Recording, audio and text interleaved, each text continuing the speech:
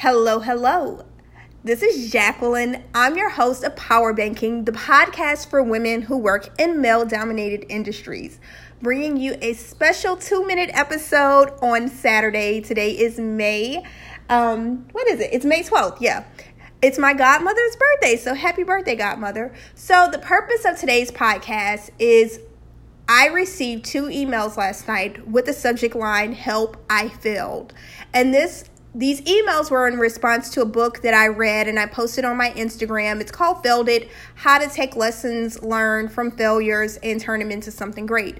Well, these 2 women work in male-dominated industries. One works in manufacturing, the other works in finance. So they made decisions and those decisions did not turn out well at work. So they're considering them a failure and both women asked me what to do. So let me give you an overview of what I shared with them. The first thing that I suggest that you do when you make a mistake is take a step and say, did I make the best decision with the information I had at the time? And really be honest with yourself about that. Next, have some moments to reflect upon, okay, if I could do things differently, what would I do differently and why?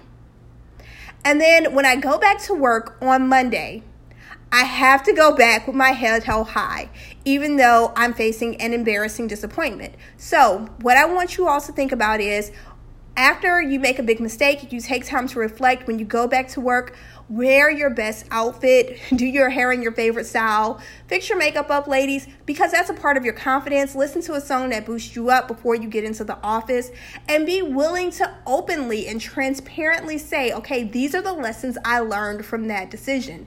Don't let it hold you back. Don't let it stop you. Do not let it steal your confidence. You are smart, you are strong, you are capable, and guess what? Every leader will make a decision that they learn from. So don't take this as something that makes you stumble and fall and doubt yourself. Take it as a lesson and just be greater next time. All right, y'all. I hope you enjoyed this 2-minute episode. Until next time, keep emulating excellence and eliminating excuses. And hey, if you have not left a review for the podcast, please head over to the ratings and review. Please give us a 6-star if that's possible, and leave a review. Let us know what you like and what you don't like about the podcast. We're always looking to make it greater, and I appreciate your time today.